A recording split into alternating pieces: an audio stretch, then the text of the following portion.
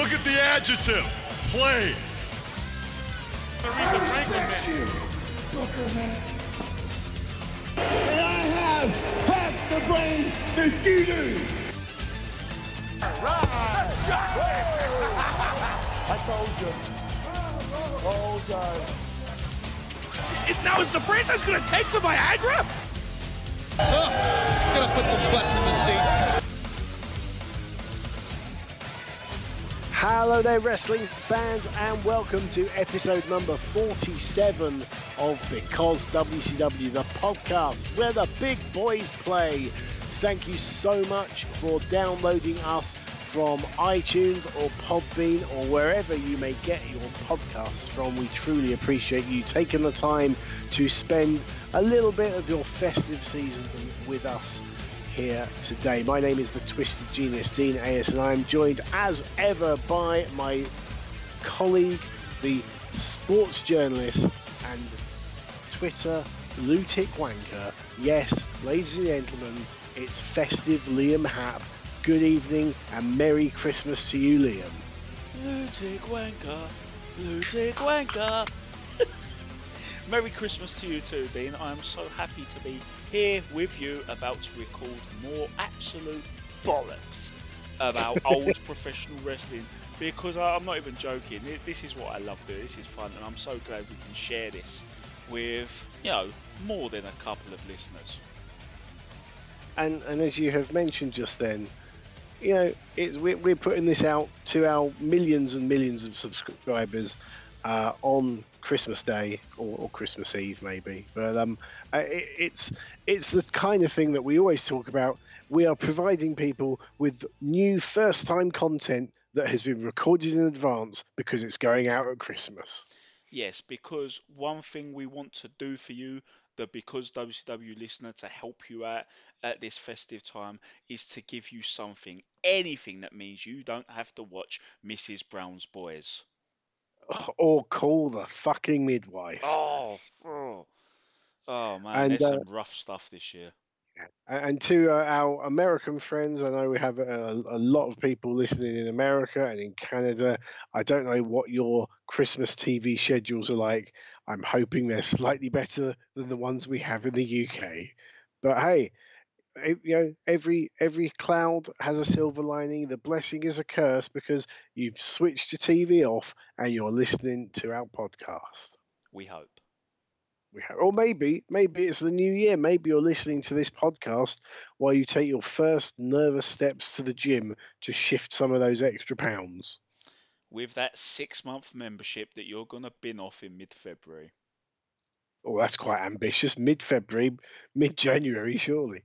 Nah, but then people call you out on it. If you can just get through to February, people shut up, and then you're like, yeah, I showed them Fair. what for. Now I'm done. See, that is the thinking man's. That is the woke approach to buying 6 months worth of stuff and wasting it. That sure showed them. Yep. So we are doing a slightly different kind of show. This time around, what are we doing? Well, those of you who follow us on social media, and those of you who don't, fucking start doing it now. You're hurting our feelings. At Because WCW on Twitter, Facebook.com/Because WCW. We haven't done an Instagram. I mean, what would we do with an Instagram? Let's be fair. Well, exactly. There's not much we can do. Take pictures of ourselves on a night out. Nah. No one deserves that. No No. one. We want to grow the listener base. We don't want to diminish it. But yes, we have mentioned on social media that we would like to tackle our first ever Q&A episode. One of the reasons we want to do this is those of us who've been listening from the start may have noticed that we tend to hibernate at this time of year. I believe Dean's schedule Christmas 2017 was really, really busy. IPW shows, a few other shows. We just literally couldn't do an episode for a couple of months, which was a shame. And then last year was my turn because I had the first of many laptop disasters that put us Ah, out of yes. commission for a couple of months. And it did feel, Dean and I said to each other, it feels like we are cursed. So one of the reasons I was keen to do this was like, look at us, fuck you. We're doing a Christmas episode. We can actually be active at this time of year, sort of, because we're pre-recording this in advance. But yeah, as Dean mentioned, it's nice to get up some bonus content as well because we really appreciate everyone who's stuck with us and checked us out and come up with ideas and giving us their feedback. We started off as novices, I should say, with this whole thing. It's something we wanted to do, but we were far from experts going in, and we've found our way to being far more confident and far more technically proficient. Not that there's a high bar on that. So we want to thank you by involving you guys in this episode. There'll be some name drops, there'll be some banter. It'll be great to field your questions and answer them and just give you a little more insight into our, we've hinted on so many topics that come up here where we've gone into little sidebars while covering pay-per-views. But on this occasion, we can tackle the questions and really just go hell for leather on them without feeling guilty that we're abandoning Dave fucking Sullivan versus the Night Stalker or whatever it was. And also, yes, echo what you said there. Thank you so much to everyone who got in touch with us. And the great thing was as well, we got several DMs and private messages on different platforms, and I thought we might get one or two, but actually we had a good number of questions. We haven't actually been able to get all of them on here, but we have selected the ones that we think were the best, the most interesting. So should we start? I suppose we'll start at the top of the list. Yes. We had a question from Kieran Lafort, and he says, what do you think are the all-time best and worst WCW matches? So what would you say? Let's start on the positive. What would you say is your best WCW match? I mean, it's a at the same time, it's a very obvious and a very, very good question. And it's the best way to start this. I like this as a lead-off question.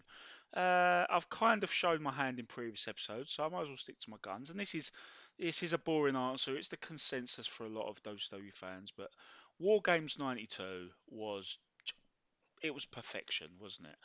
And if you guys go back, it's very early on we covered it. I want to say like episode 5. I might have to do a quick back check, but in one of our Yes. very early episodes, we covered Wrestle War '92, and one of my favourite early memories of this podcast was that may have been the first time we really went deep on a match. We went through the psychology, we went through move after move, and there's been a few since then that we've really enjoyed going really scientific in analysing. The great debate we had with Greg Lambert for the Iron Man Challenge was one of our favourite memories. But that War Games match was the first time we went really in. We stopped the fucks and the pisses and the silly jokes, and we analysed that, and it was a pleasure. And one of the reasons it was a pleasure was because it was wrestling perfection. And WCW didn't offer wrestling perfection a lot. A lot of the time, being a WCW fan is Stockholm syndrome. It's giving you 20% of good times, which made you feel duty obliged to put up with the 80% of crap. But it was that was brilliant. Just to interrupt you there. It was episode number 4. 4. Which we put out in November the 10th, 2017. So that's the one to look for. Episode number 4, we look at Wrestle War '92. Yeah. Great match, and I'm really proud of the analysis we provide for it. So look back for that episode and definitely, but whatever you do, whether you've seen it or you haven't seen it somehow, watch that match. It's brilliant. Yeah, the War Games was, it was the way that the storyline with the Dangerous Alliance, this they had been running the show in WCW. They'd been dominating everything. The heels kept going over. They had all the titles bar the world title, which Sting had. And this was the first chink in the armor. And actually, this was where the Dangerous Alliance starts to crumble, where with this loss. And it was, as you said, Liam, it's perfection, because you've paid your money as a WCW fan, and you're hoping that the good guys win and that they shut up Paulie dangerously for once, and everything you could possibly want to happen happens in that match. It is beautiful, absolutely fantastic match. For me, best WCW match. One that I mean, it depends when you say best. Like the famous Hogan Goldberg match from Atlanta, from the Super, is it the Superdome, the Georgia Dome. The Georgia. You You know, you are doing a Hulk Hogan I'm there, aren't doing you? a Hogan, yeah. That that wasn't the best technical match by any stretch of the imagination, but as far as atmosphere went, I don't think that was ever beaten. You had 40,000 people screaming at the top of their lungs, standing on their feet for the entire match. So as far as atmosphere and historical significance or how it felt at the time, that was absolutely spot on. And for just best match, standalone match on its own, it's something I've mentioned before. And I don't think we've covered this show yet. It'd be good if someone wants to cover this one with us. The main event of Great American Bash '95, Flair v Savage, was just I loved that match because the intensity of the match, the pace didn't let up. These two had obviously had a very famous match at WrestleMania 8 a few years previous. Now they're both in WCW. The WrestleMania match was centered around Flair taunting Savage via Miss Elizabeth. Obviously, that relationship had ended both on and off screen by this point, and so the heat as such was transferred to Angelo Poffo, Randy Savage's father, that Flair had attacked, and that gave, in storyline, that gave Savage the catalyst to really go for Flair. And let's face it, one person in wrestling, not just at this time, at any time, that was unparalleled at channeling this intensity and making you feel that a feud, a rivalry was actually real and intense, was the Macho Man. The eyes, the movement, everything. He was fantastic at that, and that match just always sticks in my head as being a great match. Oh yeah, absolutely. I mean, if you think about it, they did indeed spend the better part of a decade wrestling on and off across Mm. two companies, and even from this podcast alone, we've seen that they have had several great matches, and they've had several matches on autopilot, and then there was that rush together mess at Starcade '95. Oh God. So there's a wide spectrum for the quality of their matches. But that one that you just mentioned at the Bash '95 struck me as the match that the two of them were always striving to have, and the match that they always thought they could have together even before they actually had the opportunity to work together. That was probably the match they both aspired to have with one another, and they got it. They nailed it that one time, and there's been some good ones elsewhere. Don't get me wrong, but that was the apex, perhaps. Mm. Okay, let's flip that coin. Worst match? Now, for me, again, like a lot of this stuff can be found in previous episodes, but again, we don't necessarily really get to delve into it. So this is my chance to delve into something that was a side thing on another older episode when we covered Bash at the Beach 1999 with Ash Rose of Gorilla Position and several other places. I think he does WWE Kids Magazine as well, and they just Yes. had a very, very successful live event recently with Seth Rollins and Becky Lynch coming to Indigo Yes. at the O2. I don't know if you guys have seen about that. That went down a storm. I couldn't make it myself, but I'm so proud for those guys, and hopefully it leads to more of those sort of events because you and I both know these sort of live spoken word events, they're just brilliant. It's such a great opportunity outside of typical classic wrestling shows to get more of what we love. So I love that.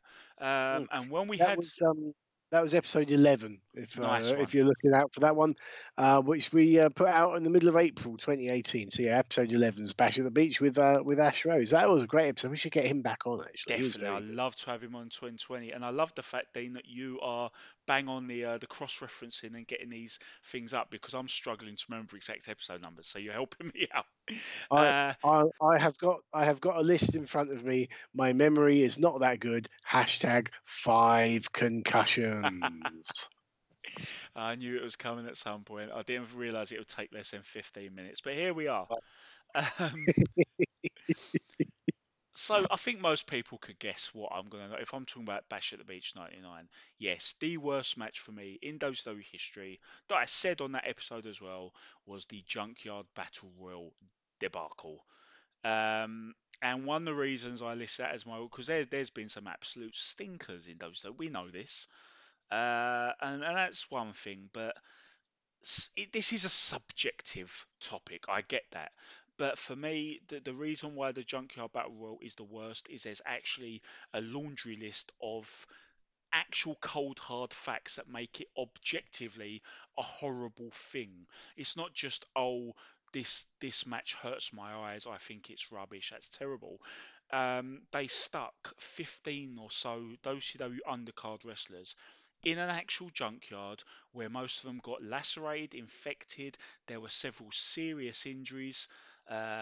We've heard, so if you look at shoot interviews and some other inside sources, we find out after the fact that there was almost some very, very dangerous injuries sustained in that match, all for just a bunch of people brawling. As we covered it on the thing, Dean, you remember, I can hardly remember a single spot or anything that happened. They tried some dives and all that, nothing stood out, mostly because we couldn't see fuck all. The lighting was terrible. Yeah, my main recollection of that is basically a helicopter looking down on a bunch of what looked like ants just swarming around some cars, and then something blowing up and, as you say, nearly killing everyone. And I know this is nothing new for WCW when it comes to wasting money, but that whole thing with all the helicopter, it cost them a lot of money to do this. It just beggars belief just how many ways in which this was a bad idea and a dangerous idea. And because of that, for me, that is going to be 10 times worse than anything that's just merely, not that it is merely, but if it merely just stinks up the wrestling ring and you think, all right, that sucked, that really, really sucked. But they can just go back, they can think, all right, we sucked, we need to get better. The fans can think, I wish I didn't watch that, but I did, let's move on. But there was a far worse legacy for this, and that's why it stands above all the other shitty matches that WCW's thrown up in over a decade. Fair enough. I can't disagree with the Junkyard Battle Royal, but if I have to discount that and go for something other than that, I would say it's got to be the main event of Uncensored '96, the Doomsday Triple K. Was it the Doomsday Cage match? I think they called it. Which we have. We have also covered this episode 9 with the long-suffering Paul Benson. Although, having said that, he chose that event, didn't he? So he's only got himself to blame. And again, that it's something that didn't make sense on so many levels. I mean, the lighting was pretty terrible there as well, so you couldn't see much of what was going on. You had wrestlers having to walk on a mesh ceiling rather than a ring. WWE, they saw sense and kind of, they, when they did matches where you'd have spots on roofs like Hell in a Cell later on, they kind of changed the structure of it slightly to give the wrestlers more support underfoot if they knew they were going up top. So you had the fact that you had wrestlers that couldn't really get their footing in a badly lit arena. The rules were never really explained, because I seem to remember Randy Savage leaving the cage and having to pop back into the cage. Oh, sorry, forgot to pin someone, getting the pin and then buggering off again. The fact, as you've already alluded to, Liam, it was 8 versus 2. And these weren't mid-carders. These were your your headlining heels. This was Flair and Anderson, and I mean Pillman saw sense and got the hell out of there. But you had Flair and Anderson, the Dungeon of Doom, who sadly were the top heels at the time, and you've just killed your heels. You've killed your entire heel population. And it's little wonder that later on, literally a few months down the line, Hogan turns heel at that point because he's run out of heels to face, because he's beaten them all in a four against one ratio, 4-to-1 ratio of faces or heels to faces. And you have to bring in Hall and Nash from WCW as fresh heels that have never been seen before or haven't been seen in those personas in WCW, together with Hogan as a rejuvenated heel. So it just didn't make much sense at all. And you don't forget that they also brought in two people who hadn't wrestled in literally a decade. So Hogan could try and relive some of his past babyface glories. Yeah, well, I think Dean here has pretty much summed up everything we hated about the match, and obviously we went in 2-footed on it on the podcast with Paul, which is fair enough. But one thing I do want to add on top of that is that the rationale. So we've covered, you've got the match itself and how ridiculous it was covered. All ends up, that's fair enough. But the rationale for why they actually did that, I would recommend sticking with us as we embark on the Nitro watch-alongs at the top of 1996 when we resume them, presumably not long after the new year of 2020. So January 2020 will bring January 1996 watch-alongs, and we're going to work it won't take us long to work our way up to Uncensored 96 and the build for that match.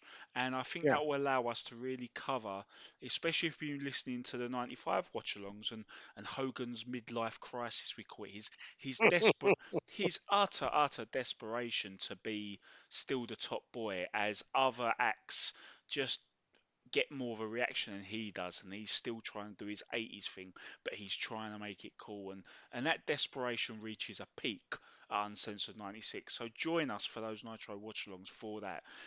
And if anyone's starting to think that our answers are mostly, almost entirely related to episodes we've already covered, just want to assure you right now that although it's nice when we can plug our old episodes, we are legit picking out things like, because War Games 92 really was that good and Uncensored 96 really was that bad. And it's just, I think that's probably why we end up gravitating to these episodes very early on. And I know whatever guests we have love to stick us. Remember when Stu Allen made sure we covered Chamber of fucking Horrors? They just, people just like us to suffer. Oh God, that was a terrible match as well, wasn't it? That deserves a mention. In fact, that Havoc 91 was just an awful pay-per-view, full stop. Yeah. Yeah, deserves a mention. Havoc 91, Havoc 92. Oh God, I've just remembered Rude v Chono. God, that was awful.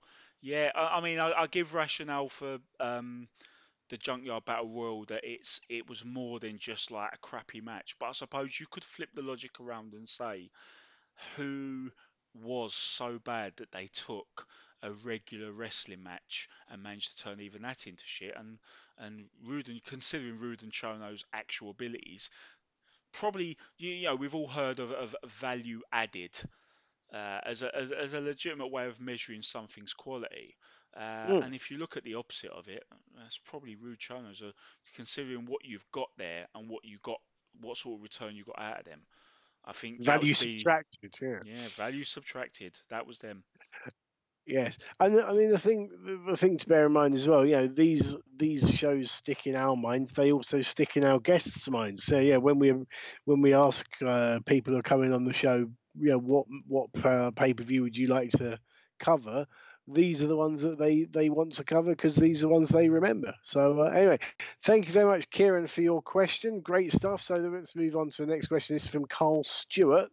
And he has asked, so we've already talked about the best and worst matches. He has asked what our favourite WCW match and favourite show was. I like this. We can get a little bit more preferential. We don't have to follow the star rating sort of logic or anything like that, which is cool. For me, my favourite show is one we'll hopefully cover in 2020. It's been discussed many times. Just want to try and find the perfect guest for it, really. I'll always have a soft spot for Spring Stampede 1999. Mhm. Considered the last truly great WCW pay-per-view. And funny enough, when it comes to favourite match, one of the matches on that show leaps off the page, which is Benoit Malenko as the Horseman facing Raven and Saturn in a Ravens Rules tag match, which just blew my mind for how good the tag match was and how much hatred they managed to drum up between each other as a couple of tag teams who'd only really been feuding for a couple of weeks. There wasn't, the month prior, Raven was in a thing with Bam Bam Bigelow and Hack, like, entertaining like garbage mess in uncensored, and the Horsemen as baby faces beat Hennig and Wyndham for the tag titles. So we got to a point very quickly, but if you watch this, you'd think they'd been at each other's throats for a year or so, and the quality of the match was just so good. Yeah, there's a few shows for me. I mean, one that sticks in my mind that we haven't covered yet is this may be more match than show. I'm trying to dredge my memories. Halloween Havoc 1990. That was the one with Steiner Brothers v Nasty Oh, Boys. yeah, that's a good shout. I mean, the match was good, probably not a match of the year contender or anything, but it's funny how so many people, even people who I remember taking that videotape into school, and we managed Mm, on and off period, we managed to watch some of Halloween Havoc 90, and just non-wrestling fans were transfixed on that match. Great yeah, shout. it was, and that's one we haven't covered yet. I'm just looking at the rest. The rest of the show didn't cover itself in glory, I don't think. No. Oh, you did have what I believe could have been Jim Cornette and the Midnight Express's last appearance in WCW or the NWA. And you had the Master Blasters, which was Al Green and Kevin Nash against Tracy Smothers and Steve Armstrong. Um, Doom against Flair and Anderson. That's when they were feuding with one another. You got Stan Hansen beats Lex Luger for the United States title, and that was one of those moments where like the crowd was silent, but in a good way. They were shocked Mm. because they weren't necessarily all that familiar with Stan Hansen because he was mostly in Japan and he didn't come over very often, and he basically just brutalized Luger and beat him. And the way the match was put together was like Luger didn't know what had hit him, and he'd been the champion for a long time, and that was a really good Yeah, it was a bit of a low-key banger, wasn't it? Because their yeah. rematch where he won the title back wasn't that great. It was a bit of a No. disorganised match. Not for lack of effort, it was just because I think they did the strap match, didn't they? It was just a bit all over the place. But that Mm. first match, yeah, that was just. Sometimes you can't beat two guys beating the tar out of each other, or in this case, one guy beating the tar out of the Yeah. other guy. And then another one that sticks in my mind that we haven't covered yet as well is Slamboree '94 from Philadelphia, because Ooh. this was when ECW was really gaining momentum as well, and they went to the home of ECW and they did what we often complain other companies don't always do, especially WWE with when they're very aware of going to certain cities. They tailored the show for the audience they knew they were going to get. Mm. So you had things like Terry Funk and Tully Blanchard having a wild brawl. And I don't think Blanchard had wrestled for years before then either. I think he'd retired and he came out of retirement for that. You had a bull rope match of Dustin Rhodes and Bunkhouse Buck, which was, I'm sure, must have been a bit bloody. Flair v Wyndham, you can never go wrong with that.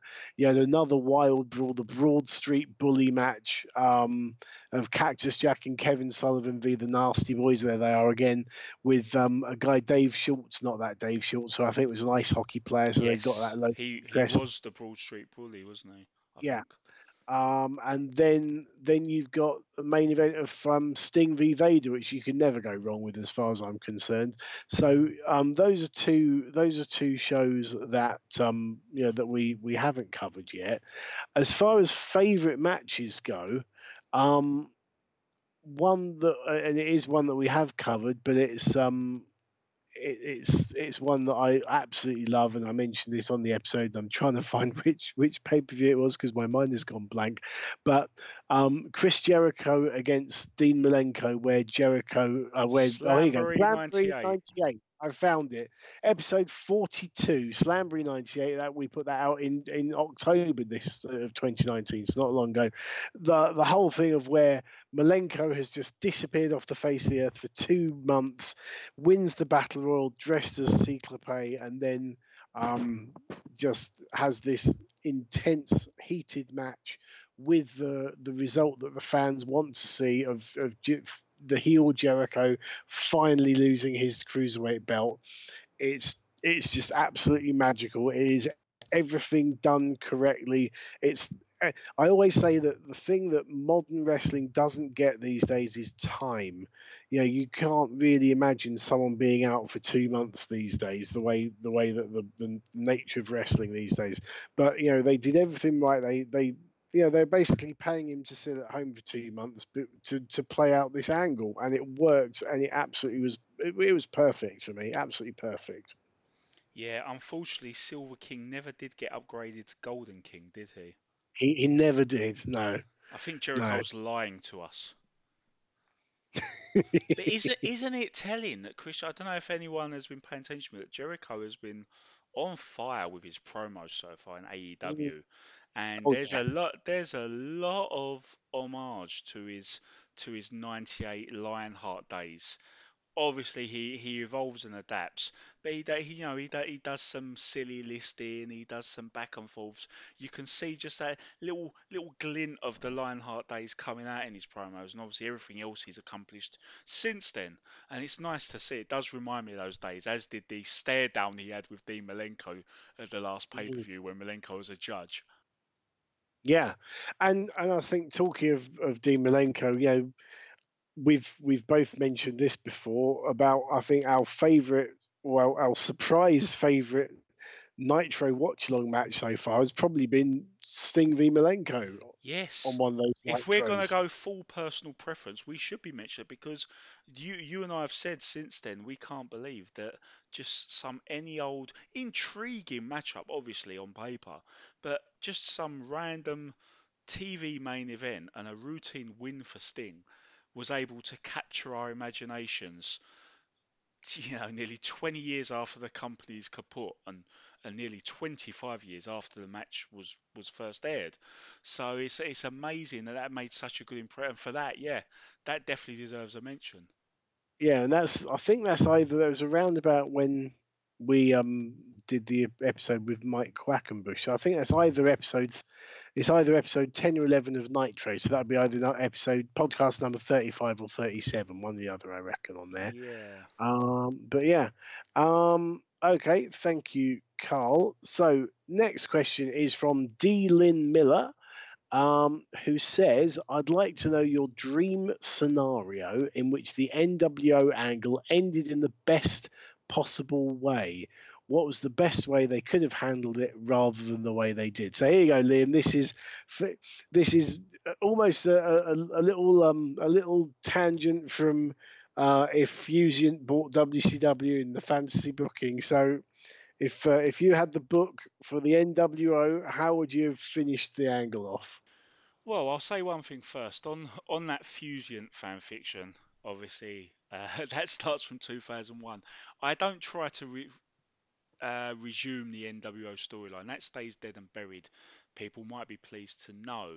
But yeah, I do enjoy these what if scenarios, and I have touched upon this here. And again, this is my chance to go full steam with it rather than feeling like I need to get back on track. This is the track. And I like the timeliness of this question as well because we have just found out that the NWO and Batista are going in the Hall of Fame next year, the WWE Mhm. Hall of Fame. And immediately the NWO induction sparked up a debate because we found out that the only people getting inducted, so to speak, and getting rings and being up on stage, I suppose, are Hogan, Hall, Nash, and Six, Sean Waltman. You understand that the first three are the first three, fair enough. And if they had done that, people wouldn't have debated other members as much. But the fact they decided to throw in Sean Waltman, because he's well in with the company at the minute, let's face Because he's facts. mates, yeah. Yeah. But other guys on the periphery or even more significant members haven't been looked at is quite and it sparked debate about, and people made jokes about, oh yeah, there should be rings for all 56 members, bloody 56 members. But here's the thing, I can't remember when I said this. I might have said it more than once, but it's always been my belief that the New World Order angle, which most people are in agreement on, was near perfect for 6 months. And then we get to the point at the end of '96, we find out that Bischoff is actually on board with them. He becomes, which kind of makes Ted DiBiase redundant, which is a shame because he did quite well, and that made sense. He's the money from the WWE. Yeah, I kind of like DiBiase being involved, but Bischoff took over, and it was then that he said, "All right, we are taking over. We want people to join us, or we're going to beat you down." And that's the point where people like Buff Bagwell and all that just started, and the numbers swelled up. I have always maintained that that was the right thing to happen. So for me, things were still going well even then. You had Hogan versus Piper at Starrcade, which doesn't seem like a great main event in '96. But you know what? Just that first time, fair enough. Starrcade '96, it drew a good number. And as we mentioned in the Starrcade '95 podcast, literally the last one we did, there was a time with '95, '94, the two horrible pay-per-view main events. '93 was better with Flair versus Vader. '96 got it back on the right track. It was a big main event, 2 stars. It felt like a proper end of year showpiece pay-per-view main event. So for me, things are still going well. And here's where the NWO thing makes sense for me. We're getting to the point where they've beaten down everyone. WCW's struggling to get along. Sting's fucked off because no one trusts him.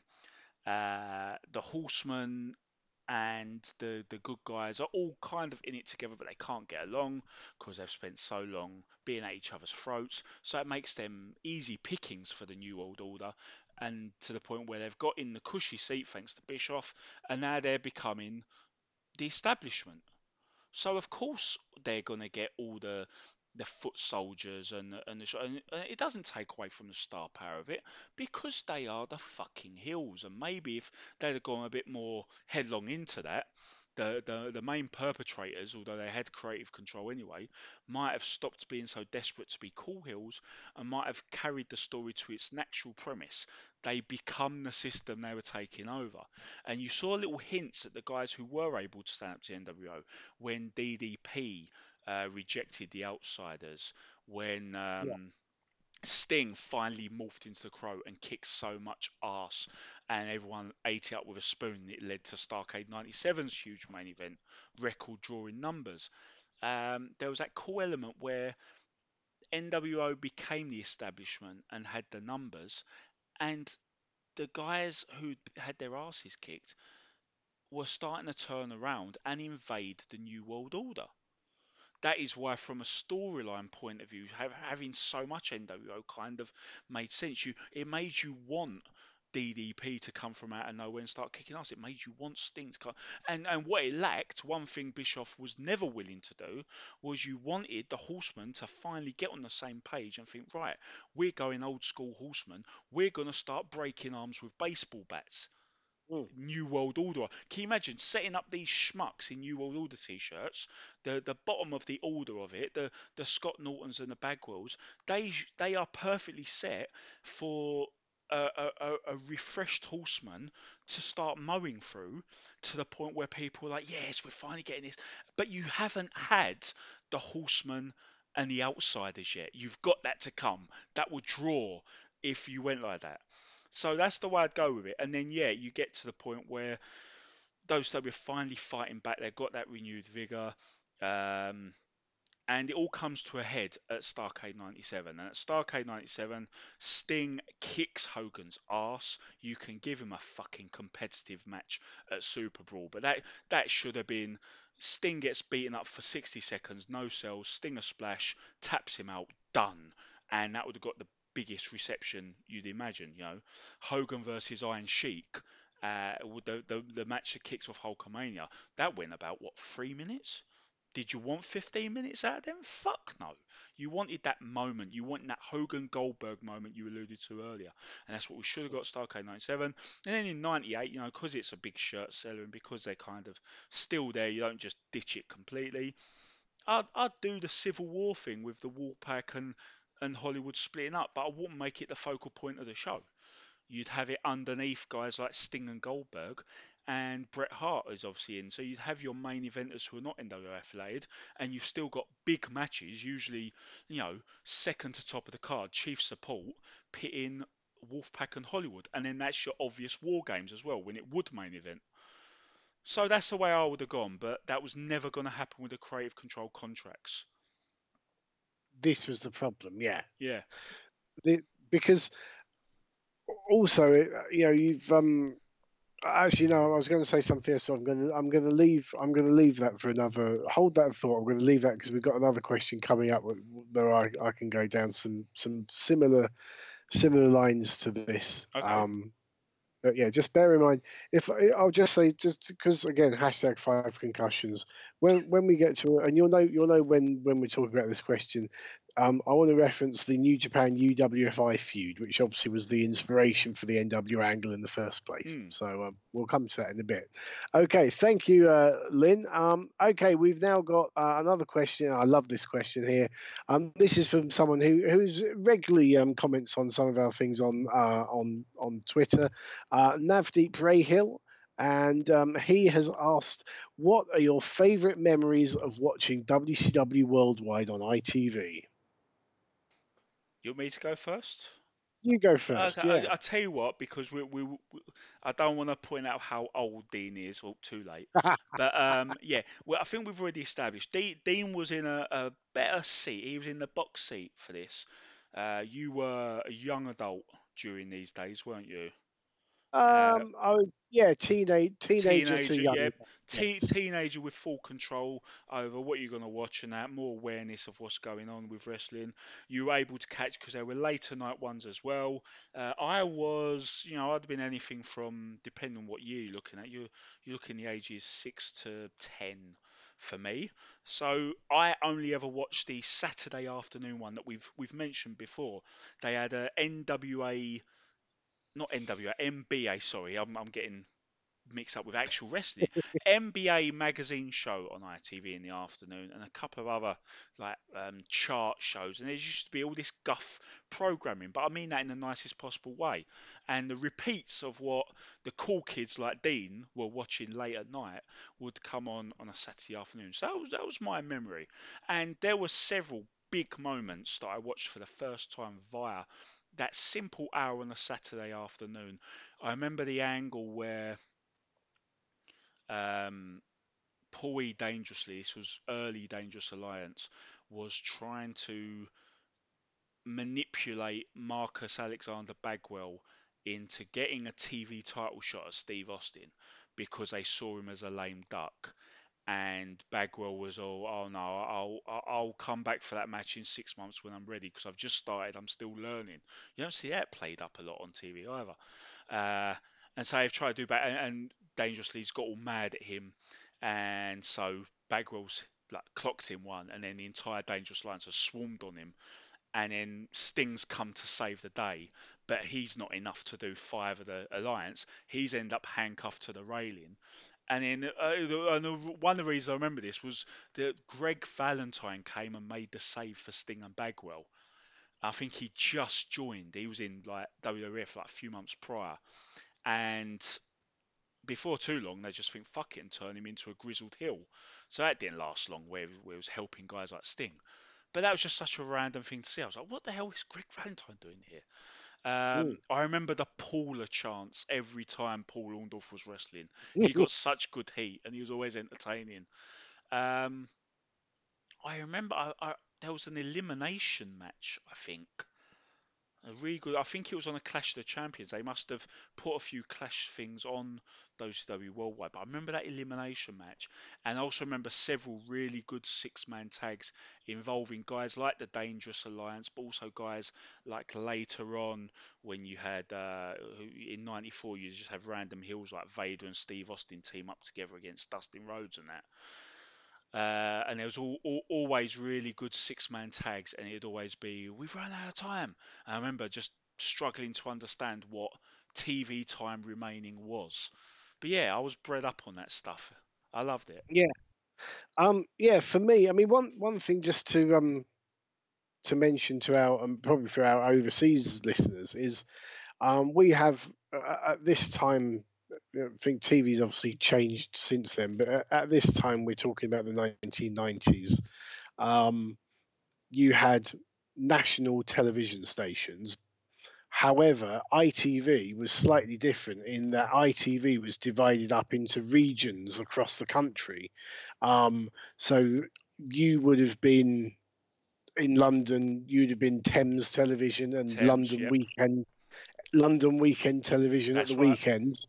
Whereas my region was Meridian down on the south coast, and we had different. So what you get is each region of the country would have slightly different programming at times, and Worldwide was one of those things that would air at different times in different parts of the country.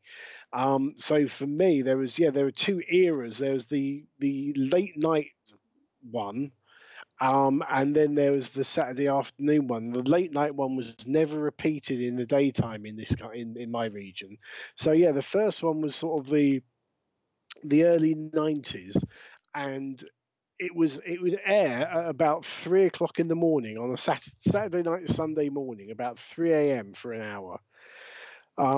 And I would stay up and watch it, and I'd kind of set up. Sometimes I'd set up a little bed on the sofa and have a little bit of a kip, and then wake up because I've never been very good at staying awake all night anyway. But and my brother, who is 8 years older than me, my brother would sometimes stay up with me, or sometimes he'd have gone out clubbing or something and come back. He didn't drink and he didn't do drugs, so I had no idea why he went fucking clubbing. But anyway, he'd come back and we'd watch these shows together, and there'd be that I even remember you'd have things like Shaka Zulu and a really low budget cookery show called Get Stuffed on before it, and then yeah, that was things like I remember the first time I saw Abdul the Butcher when they did that ridiculous angle where he came out of a massive box and attacked Sting, and him and Cactus Jack wishing Sting happy birthday even though it wasn't his birthday, and a very confused Gordon Soley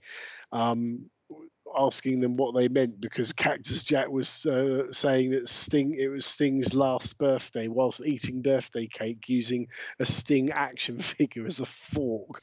And the thing with this was, and my brother plays a part in this as well, because I remember my brother must have been sort of 89, 90 time, getting me a copy of Sports Review Wrestling, which was an Aptamag. And it was the first time I'd ever seen one of these magazines. I literally didn't know they existed. They didn't normally get sold in this country.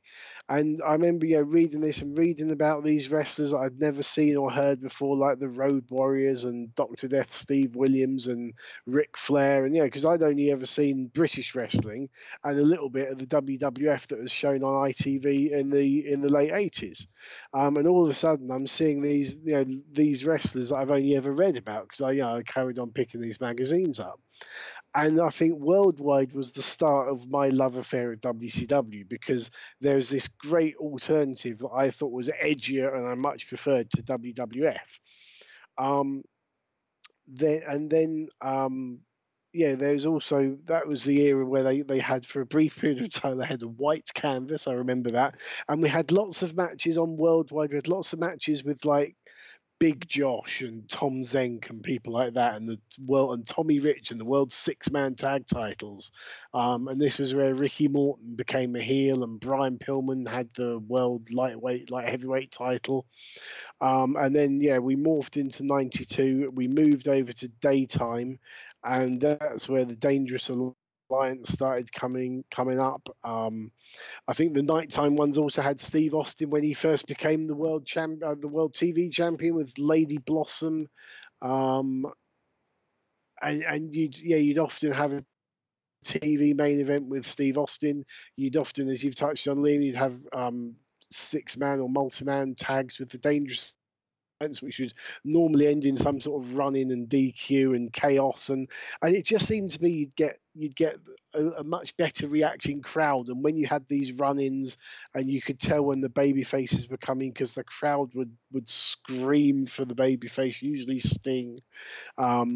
You also got, I think this was from like WCW main event, but they put it on the late night one as well. You got what I still consider to be the greatest squash match of all time, and you can find it easily enough on YouTube if you type in Sid Vicious versus Lee Scott.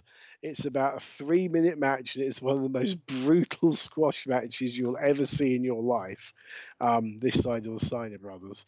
So I could rattle on about this all night, but yeah, they were some of my memories. I absolutely loved WCW Worldwide. I remember looking forward to it on a Saturday night, Sunday morning.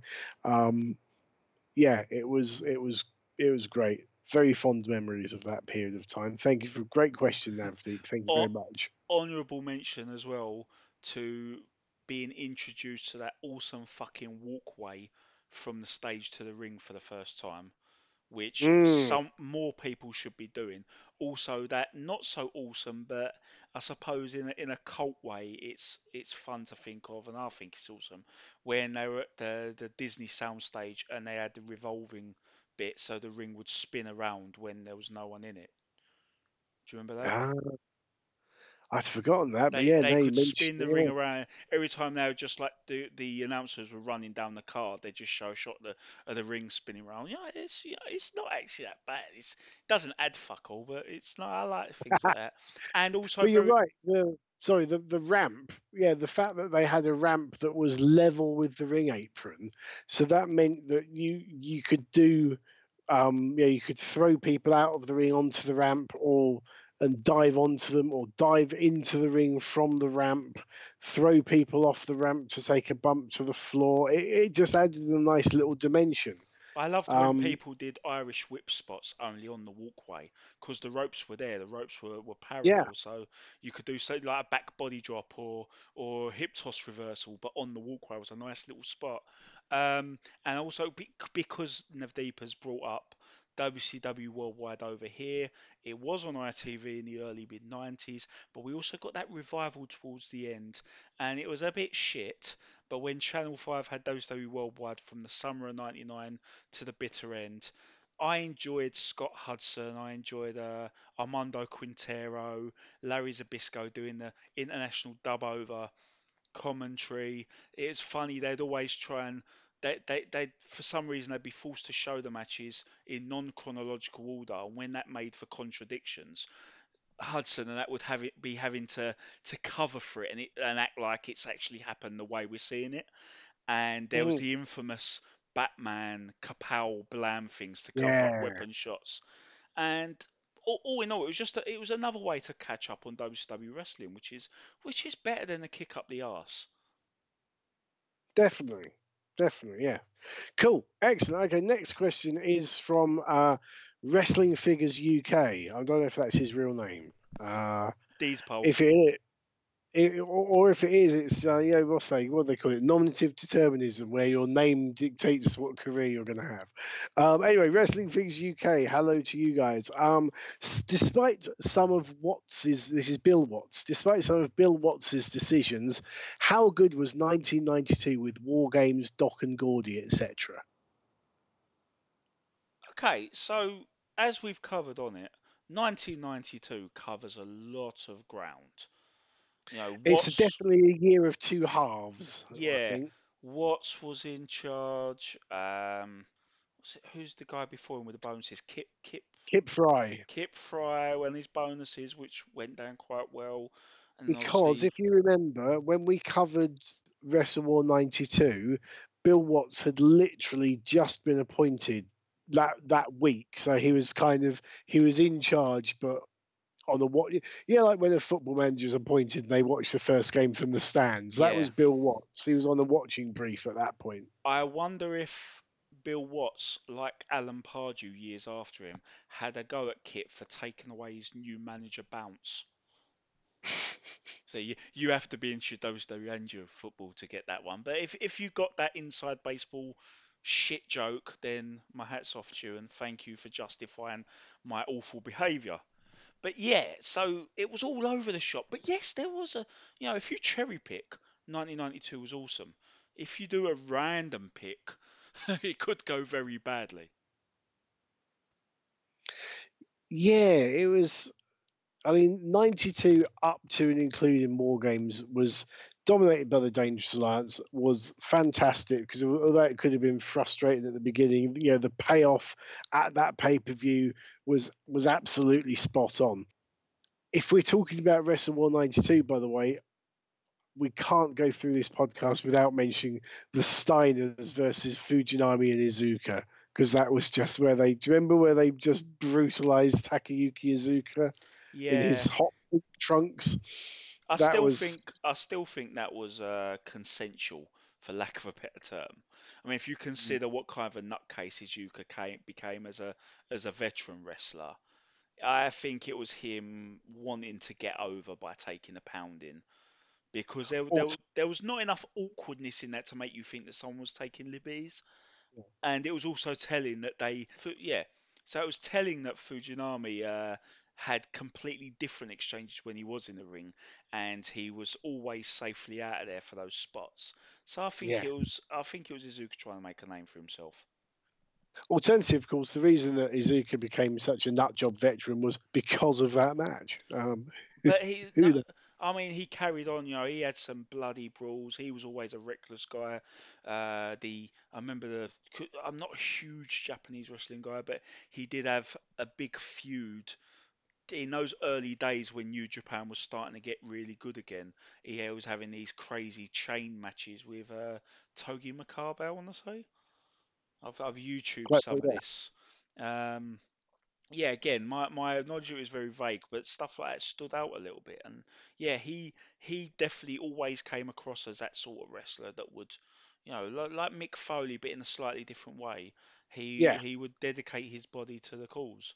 So that's why I always got that impression. Because as I said on that episode, I always saw the um the reception when other people watched it and they wrote up reports, and it portrayed this match as a must-watch match for what they do to this poor kid, etc., etc. When I watched it, yeah, it was stiff, but it didn't come across as that crazy. Obviously, with some of the other stuff people have seen since, maybe that didn't help. But when I watched it, I was thinking, yeah, this is snug. This is, he's taking a licking, but it doesn't look like I wouldn't put it up there with mass transit in ECW or anything. Oh God, no, that's a completely different kettle of fish, isn't it? Yeah. Yeah. But yeah, what did you see much of the Watts era? Was that a bit before your time? What?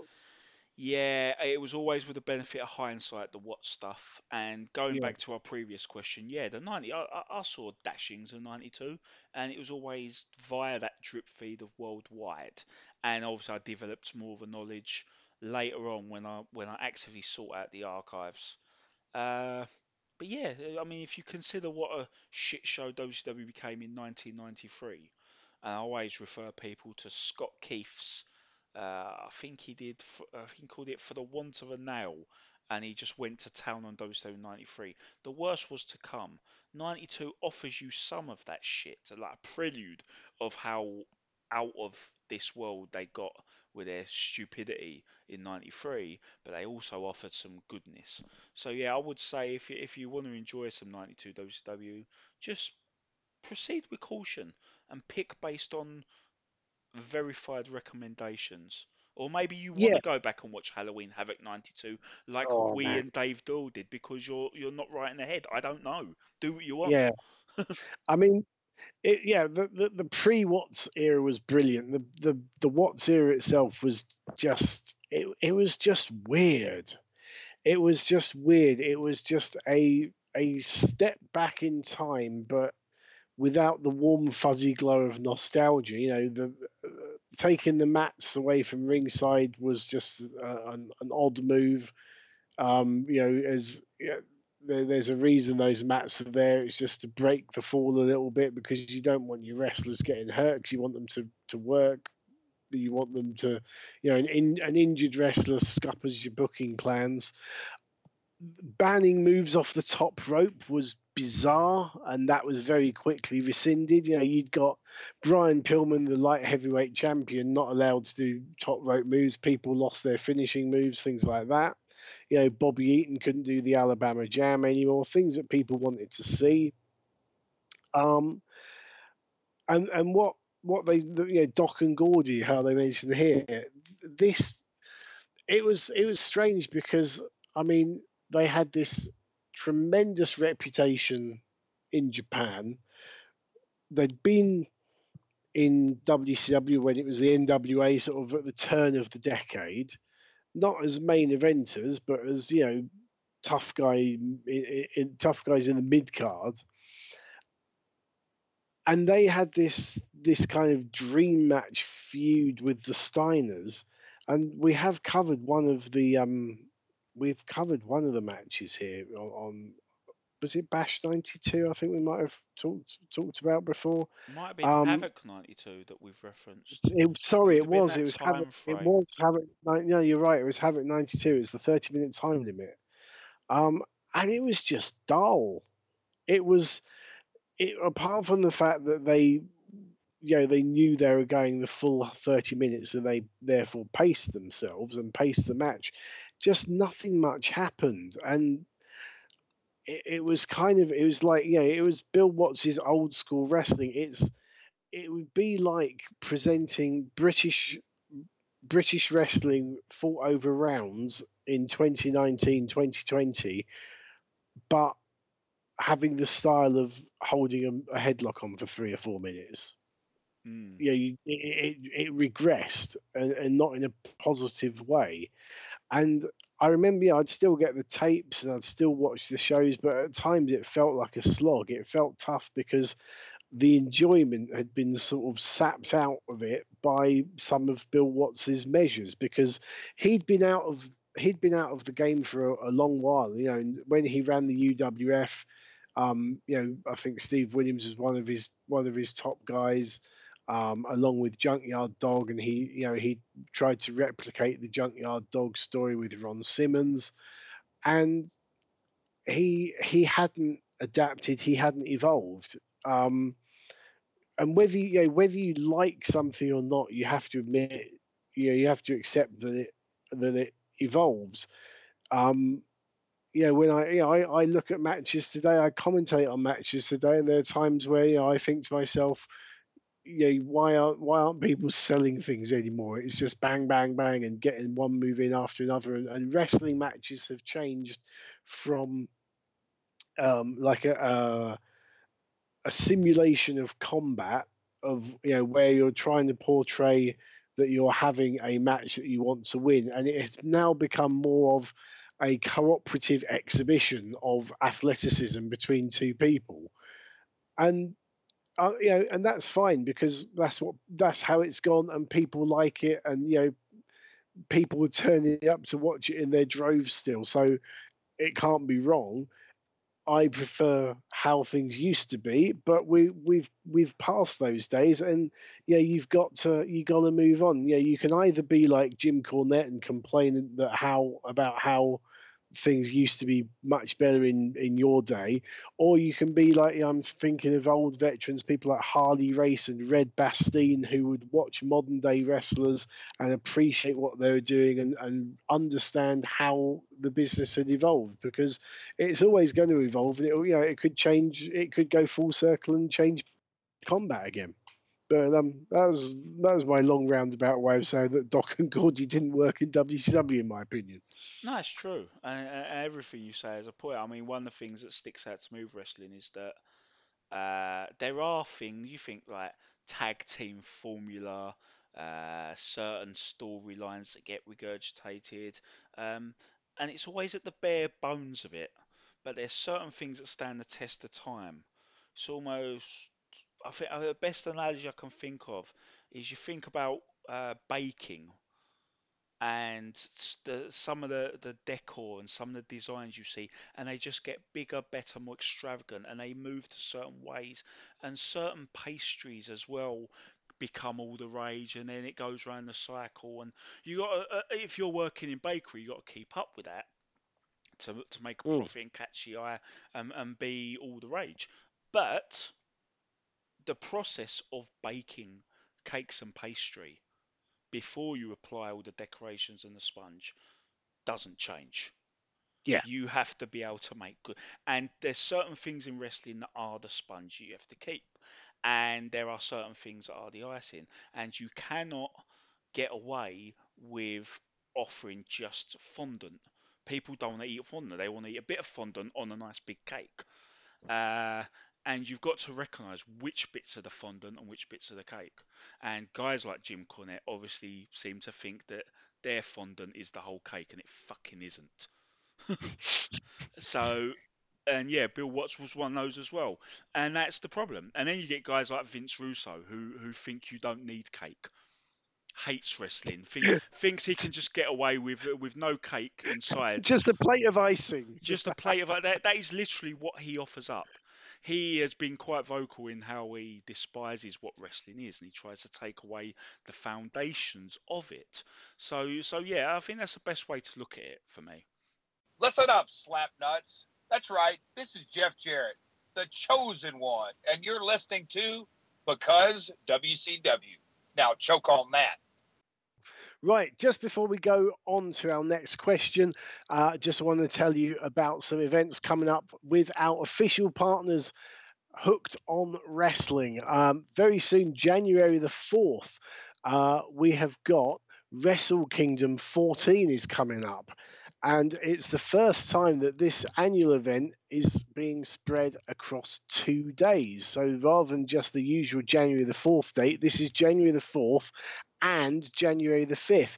And wouldn't you know it, January the 4th is a Saturday and January the 5th is a Sunday. So it's over the weekend. It's early morning. It starts at, I believe, 7 o'clock in the morning, our time, that is. At Belushi's in London Bridge, just down the road from Borough Market, London Bridge Station. So you and I are going to be hosting both of those events. Yes. So it's going to be pretty awesome. So yes, Saturday the 4th and Sunday the 5th of January at Belushi's in London Bridge, and then at the end of the month, January the 26th, which is a Sunday night, the famous Hooked on Wrestling Royal Rumble viewing parties. There's no one else that does a viewing party quite like our pals at Hooked on Wrestling. And they have got a whole range of parties all across the country. So they are hosting events at Glasgow, Liverpool, London, Hull, Brighton, Aberdeen for the first time, Newcastle, Manchester, Leeds, and Cardiff, as well as a VIP viewing party back at Belushi's in London Bridge. So if you are interested in going to any of them, believe you me, it knocks the socks off of going to watch it on your own in your front room. You've got beer or other beverages and hot food and a load of other wrestling fans making noise in front of a huge screen. It's well worth going to.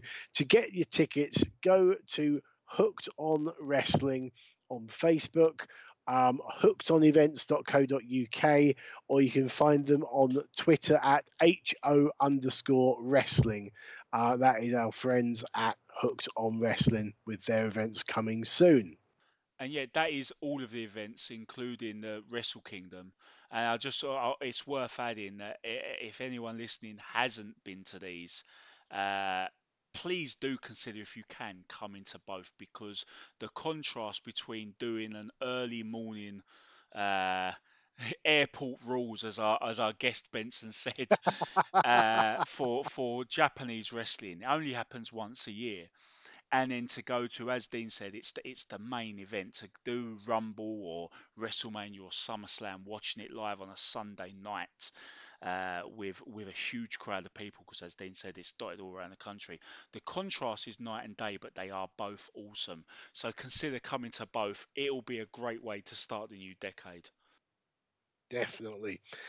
Okay, moving on to the next questions, and this is probably the most because WCW question you could ask for. So thank you, Paul Newby. Paul asks, what do you think was WCW's most ridiculous pay-per-view? Oh, the one that leaps off the page for me would be the NWO sold out experiment in early '97. Do you remember that? We were just funny enough, we Oh were yes. just talking about the NWO storyline question, and I said late '96 was when they were starting to successfully take over, and they were winning all their altercations with WCW wrestlers, and they were becoming the boss, and they were recruiting everyone. So they had this pay-per-view, which was universally panned. And it was fucking weird to watch. Check it out on the network, and we're gonna have to do that soon, because it'll be a Yes. great one because those do.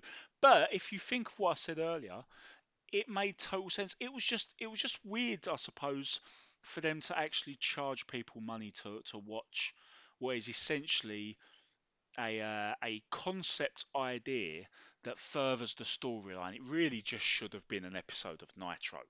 And they did Yes. later on, just before they lost at Starrcade '97, they did NWO Nitro to threaten what would happen if Bischoff beat Zbyszko in that high stakes match. But yeah, NWO Nitro may have worked a bit better than Sold Out, because it was a bit of a stink of an idea. And if you just waste a TV show on it, it makes sense, and it makes you kind of want to see the DDPs and the Stings and the Lugers and the Giants rally back and beat them at their own game and invade them. So it should have been done in that respect, and it might have been cool if done like that. But as a result, it's just a waste of a pay-per-view and a really fucking weird watch that I can recommend you watch now, because it's easy to find on the network. But people actually paid money for that back in the day. Because that was where you had was Nick Patrick as the NWO referee, refereeing in an NWO T-shirt, and the ring was, the canvas was NWO logo and everything as well. Because it wasn't the idea that, because when a lot of these pay-per-views were branded at the time WCW NWO, and that the idea was that NWO is going to be like a break-off promotion of its own. Yeah, this was the first sign of Bischoff failing to appreciate the greatness of the New World Order, and failing to appreciate what we touched upon about out of touch promoters earlier, is that, yeah, you've got to realise what something is, and the New World Order storyline was always going to have an expiry date. But he actually thought it was going to live forever, and he had that disdain for what WCW was before he took over, and he took the Horsemen and Ric Flair for granted, and when that should have been a great part of the storyline when they rallied back to fight the New World Order, but they didn't jump on it. And yeah, that pay-per-view was the first real sign that they didn't always have the full grasp of how to harness this amazing storyline, which is a shame. But yeah, check it, because you can watch it for free now if you're a subscriber, obviously. Check it out. I would say for me, and well, we've already covered the uncensored '96 show, because you had the Doomsday Cage match. You also had the Giant v Loch Ness, which was wasn't a classic, shall we say? But I'm sure we've mentioned this previously, the Road Wild or Hog Wild pay-per-views. Oh yeah, take your pick. Oh my God, that not the rest. I mean the wrestling itself. There's nothing wrong with the wrestling, but Paul has asked about what was the most ridiculous pay-per-view. It was the fact that basically this was a pay-per-view where they had a wrestling show in front of bikers who weren't wrestling fans, um, who didn't pay any money to get in. So you lost your revenue of gate money. You lost the atmosphere of a wrestling crowd because most of the bikers didn't know who the fuck these people were. You had awkward situations where you had, I think it was Booker T or Stevie Ray and Chavo Guerrero, and you had the black guy and the Mexican out in front of a crowd of bikers, and they're wondering why the atmosphere is, shall we say, a little bit tense. And it was all because Eric Bischoff and a few of his mates liked riding their Harleys. And so they basically managed to persuade Ted Turner to allow them to go and do a pay-per-view for 3 or 4 years running at a bike rally, one of which had a fucking country western music concert at the end. I can't remember the bloke's name, but it was some bloke I've never heard of because no one listens to country music much in this country. But again, wrestling fans want to watch wrestling, not a country music concert. This is why I hate the musical breaks at WrestleMania, because that's not what people want to have come to see. And I'm sure you've mentioned this before, Liam. It was jolly for Eric Bischoff, basically. It was. Kudos for him being able to pull that off, but it's unfortunate for those of us who actually For have to watch 3 it. fucking years, Liam. He pulled that off for 3 years. 96, 97, 98, 99. The first one was 4 Hogwild. years. Yep, and 4 the fucking years he pulled that off. 1 Hogwild, 3 Road Wilds. And it's also worth mentioning when you say about how people watched, the live crowds were free and not paid. 3 of those 4 years, the company was very profitable and shows were licenses to print money. So they're really, it's not like they're like, oh well, we're not drawing much of a gate anyway, let's just do this so it looks like we got a huge crowd. No, they could have made a ton in 1997 and 98. Are you kidding me? They were very profitable. It's crazy. Did they also have a bash at the beach, on a beach? Huntington Beach or something? 95, weren't it? Because they had the lifeguard match with Savage and Flair. And there we were singing their praises earlier. Marvelous. Right. Okay. Our next question comes from Scott Faust, who writes, I was a big Bret Hart loyalist back in 1997 and was fully intending to switch shows to Nitro when he did in November. But what came clear was that they had no idea what to do with him. How would you have booked Bret coming in? Okay, so I'm relishing a bit more fantasy booking. Maybe the next Q&A we might just have to do a armchair booker episode. I'd be up for that. But I'll attack this one. I've touched upon this as well. We did the Bret Hart special where we went to get into some of the Bret Hart aspects, but we felt a little hamstrung because we had this amazing. Obviously the quality was off of a camcorder, but what Bret said in that special episode we had a few months ago was incredible insight, and it was very sobering stuff. Dean and I at the time felt we couldn't really add too much. We had a little conversation. We couldn't add too much because the power of Bret's words was too much to make light in the same episode or anything like that. Yeah, that one is that's episode number 40. We put out in September, end of September 2019. So yeah, episode 40. If you want to listen back to that, believe you me, it's well worth going out of your way to listen to that one. Yes. But yeah, this is an opportunity for me to go more into this because that wasn't the right time. But this question is the perfect time. That's a perfect opportunity. So if we consider what I said earlier about the New World Order, Starrcade 97, that's when Bret Hart makes his first appearance. It should dovetail with the demise of the NWO as the big bads, as the power faction, the big threat to WCW. WCW vanquishes them. WCW fine, NWO just a bunch of guys in t-shirts who end up imploding. I like the whole Hall and Nash against Hollywood. I'm not quite sure about Hall going on Hogan's side, but you do the Hollywood versus Wolfpack thing with them. Meanwhile, you've got Bret, and I thought aside from the silliness that we covered in our very first episode covering Starrcade 97, You know, it was a really weird finish when he was the referee of Zabisco Bischoff. Make that a bit more clear. Make that a bit more, in the tried tested honour of just having a satisfactory and clear, emphatic babyface win. Do that. Get rid of that crap where he gets involved in Sting Hogan to make a reference to the screw job, because that should have just been Sting winning clean. And then you move on to Sold Out 98, another underrated pay-per-view I look forward to covering one day with you, Dean. But you had Brett versus Flair. They thought, right, we're gonna throw him in there. First thing we're gonna do is we're gonna do a dream match, a technical wrestling match. And that was right down Brett's wheelhouse. It was a great way for him to start, other than the dubious nature of his Starrcade appearances. His in-ring pay-per-view debut, yeah, absolutely, put him over Flair. Good shout. Now, going forward, you get him a few other matches. I think on one of the pay-per-views, maybe uncensored. I might need to be corrected. Maybe Spring Stampede. He fought Kurt Hennig. Now, anyone who's listened to Bret Hart speak about Kurt Hennig knows there is a very strong chance that he personally lobbied for that. He would have, regardless of Hennig's plummeting stock after losing the US title, Bret would have wanted to go in there and help ease off some of the dust and some of the mental block he might have had from going through the screw job by wrestling his favourite ever opponent, Kurt Hennig. So yeah, Yes. fair play. So for the first few months, I can call no harm, no foul. I can even say I enjoyed most of it.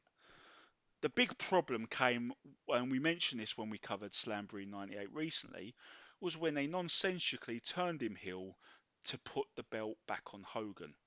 Now, that's a big match you should be able to build to, and I appreciate you've got the politics.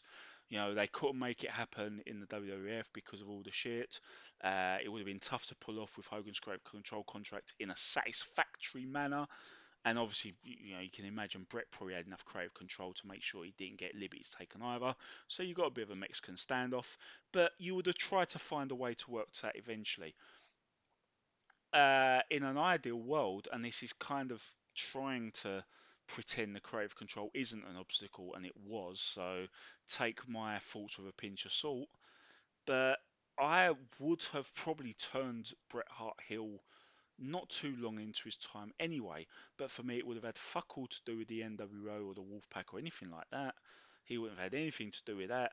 But for me, you've got WCW champion Sting, early 98. You've got Goldberg coming on the rise, and non-NWO. You can have them up against NWO aspects at some points, but at this stage, you don't have that as the big draw anymore.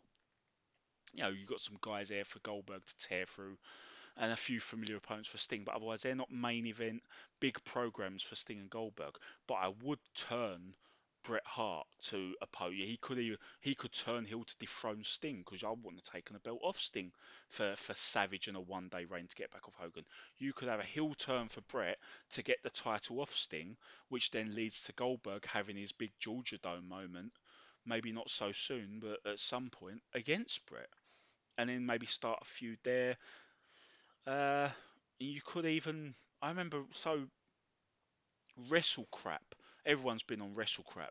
Great website for kind of what we do half the time, taking the piss out of silly garbage things in wrestling. But also they did a few little side things at times. I don't know if anyone remembers, they had a feature on there called Rewriting the Book. Here we are talking about fancy booking. I remember one of the things they tackled was around this time frame, and I remember them. I think Jed Schaefer, his name was, who did most of these. Some were hit and miss, and it depends on your personal preference. Some will enjoy some will enjoy others. Other people will be different. But one of the ones I enjoyed most was where he covered that Bret Hart would have been like like a new Horseman leader. And they did do a thing in '99 where the Benoits and the Malenkos got sick of being held down by Flair, and you could imagine someone like Hart pinching him from under the nose and making his own faction. You got a chance to turn Flair face for a shot of revenge at all of them. You've got some possibilities there. But I think if I was to do a TLDR, too long didn't read of this explanation, I'd say I'd have kept him a million miles away from anything NWO related until that fizzled out finally, presumably by the end of '98 when you had the Civil War thing and the War Games blow off. And I would have had him heel, but in a much more meaningful way, because I think face Sting heel Brett done properly, rising phenomenon Goldberg win his first title off heel Brett, they're all things that would have been amazing. But that's just my opinion. So for me, the problem with Bret Hart in WCW, it literally starts on day one. With well, it was actually the very first episode of Because WCW, Starrcade '97. They bring him out. This is a month after Survivor Series. They bring him out as a special guest referee for Bischoff v Zbyszko, and then also obviously he comes down at the end of the Hogan Sting match. And it's like no one is interested in seeing Bret Hart refereeing a match. Bret Hart at the time was the single most famous and pretty much notorious at this point wrestler in the world, and WCW had got him. This is the equivalent of Liverpool signing Lionel Messi and getting him to sell hot dogs or something. It just doesn't make sense. You want to see him do what he's famous for. Had they, they didn't need him on Starrcade '97 because the draw for that was Hogan Sting, which had been promoted brilliantly. So you could hold him off for the next show. This is Bret Hart. He's big enough that if you give it a month, people will still know who he is. And you have him wrestle, and you have him dominate things. You have him come in and beat people because he is that famous. And this is the problem that you always get. It's the same problem you got with the invasion angle when WCW was bought out by the WWF.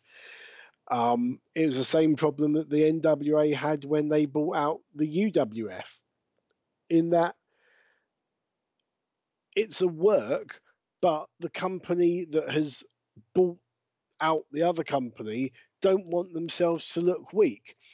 Whereas, and this is what I said about holding that thought earlier on, the NJPW, New Japan Pro Wrestling v UWFI feud in 1995, this was where Eric Bischoff was in attendance. This was where the UWFI company, which was like a pseudo shoot style promotion with Nobuhiko Takada as their champion, they were basically folding up. They're in trouble, and New Japan basically worked with them because they realized that they could get some good traction out of this.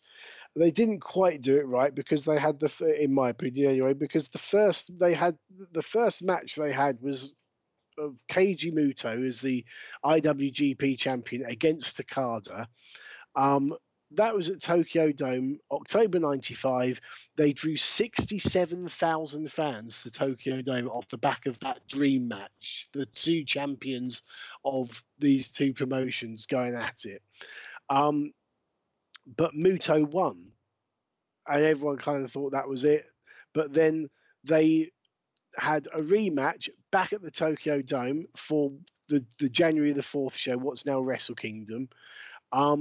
And Takada beat Muto, and the place was in shock because no one was expecting it. You don't expect the invading promotion to beat your champion, but they swallowed their ego. They had that happen. And then Takada dropped the belt to Shinya Hashimoto, and that drew a crowd of 65,000. And a gate, it says here, of $5.7 million. So in the space of 6 months, they have drawn 3 crowds of around 66,000 people. It was the largest gate in Japanese history at the time. They had done things where they'd swallowed their egos to make money, to get some business in. So you could have had Bret Hart, the WWF champion, beating a load of their guys, and and drawing money because not because he came from the WWF, but because he's Bret Hart and he's that fucking good. And you could have used Bret Hart as the kickstart that WCW needed. That could have been where the NWO came crumbling down, because go back to what we were talking about before, the Dangerous Alliance.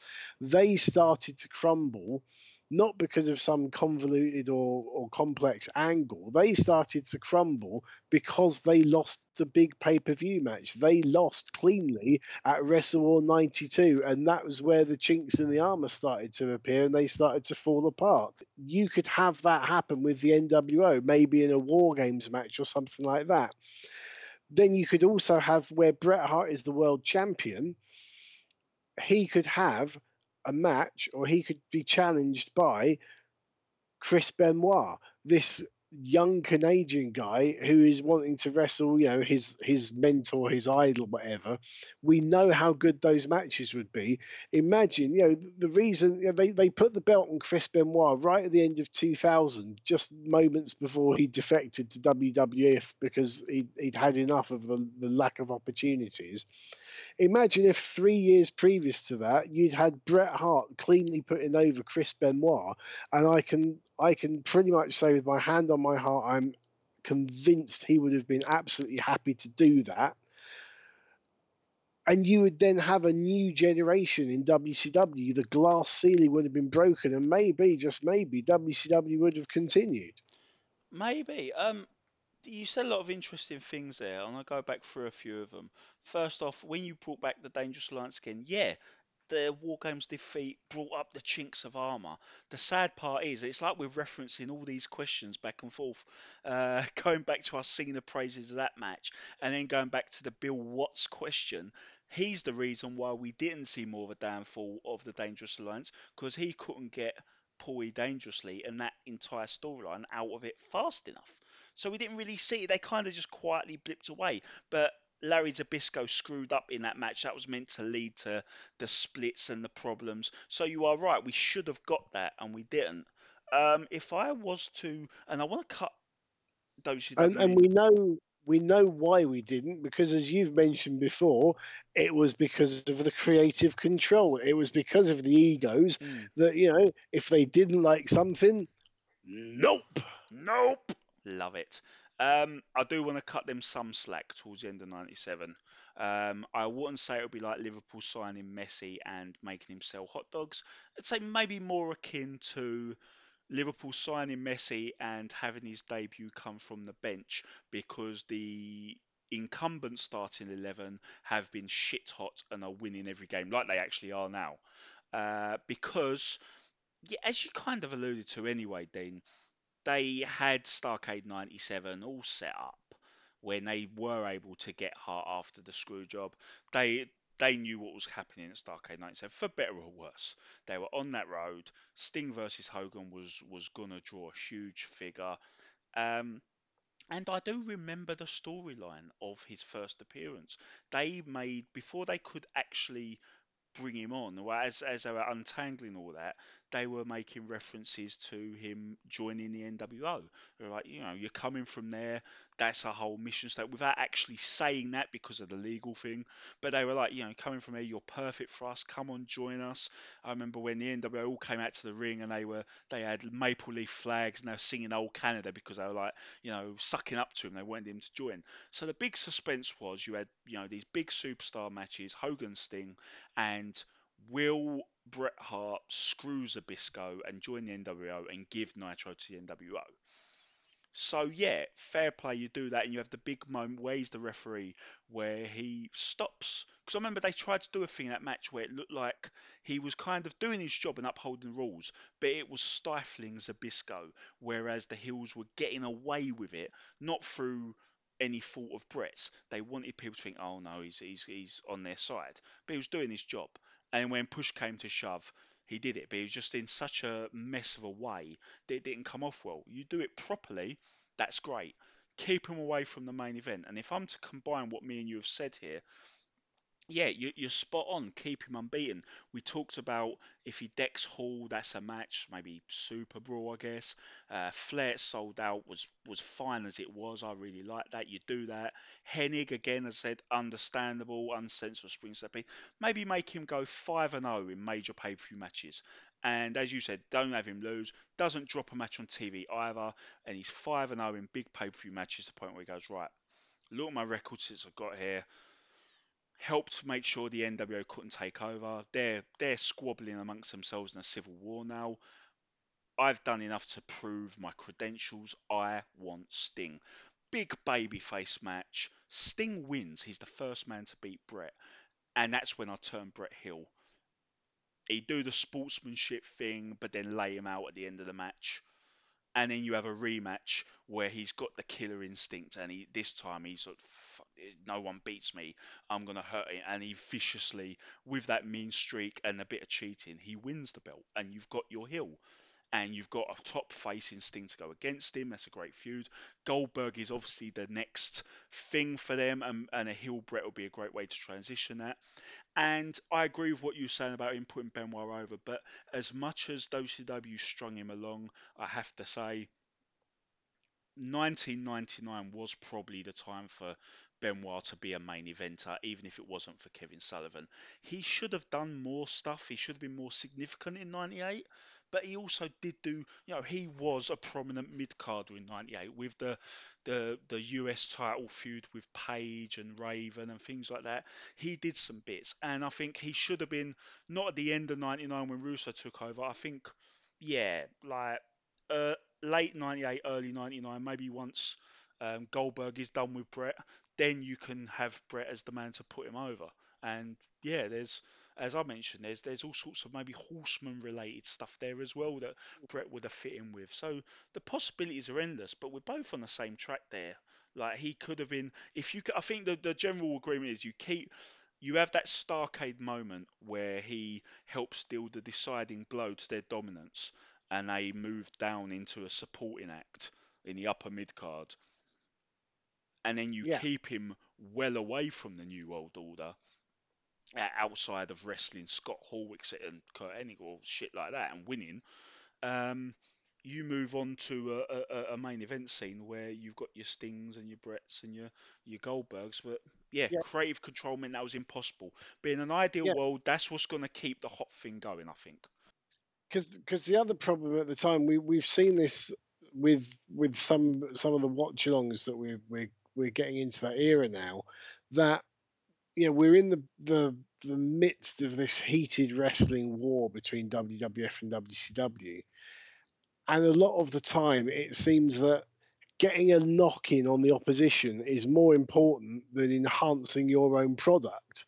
And so, one reason that they had Bret Hart as a referee at Starcade was so that they could reference the screw job and stop a screw job from happening with Hogan and Sting. And obviously, we know what happened with Nick Patrick and the fast count that was never fast. But if you had him, if that was down to me, I would have the first appearance or the first live appearance of Bret Hart in WCW to be at a pay per view in a wrestling match to get people to pay to watch him wrestle someone in a WCW ring.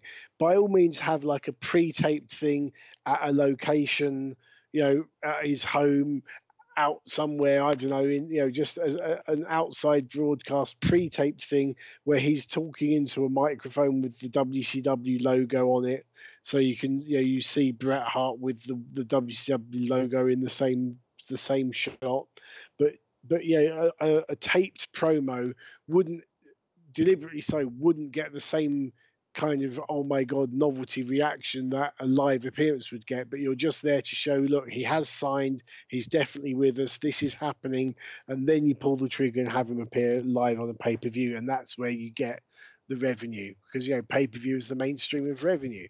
Yeah, well, I mean, we might have to agree to disagree a little bit there. I Yeah, thought the suspense of the Starcade '97 thing, and the climax. I was a fan of that. It was the execution, as we covered in that first episode. It was a confusing mess, but done right. I thought that was a good way to have him appear. Have him appear. we don't know how many extra. It was always going to draw a good number, Starcade 97, but we don't know how much promising Hart to appear and saying will he or won't he with WCW or NWO. That could have really added a little extra layer on the buy rate on Yeah. top of Sting Hogan. And then you have his first match with Flair, which I thought was a brilliant choice for his first match, and you can still promote that as his first WCW match. Because I remember there are altercations on. Remember we covered the first episode of Thunder, debut of Thunder. There was another episode we did, and they kept it confrontational, talking face to face, talking about who was the better man. I'm going to show you the better man, and then they had his first match.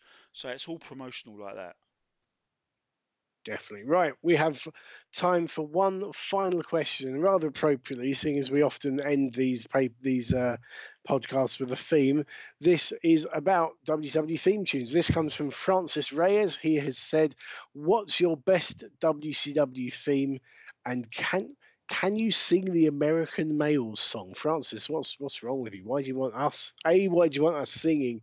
And B, out of all the songs in the world, why do you want it to be American Males, American Males? Come on, then, American Males, American Males.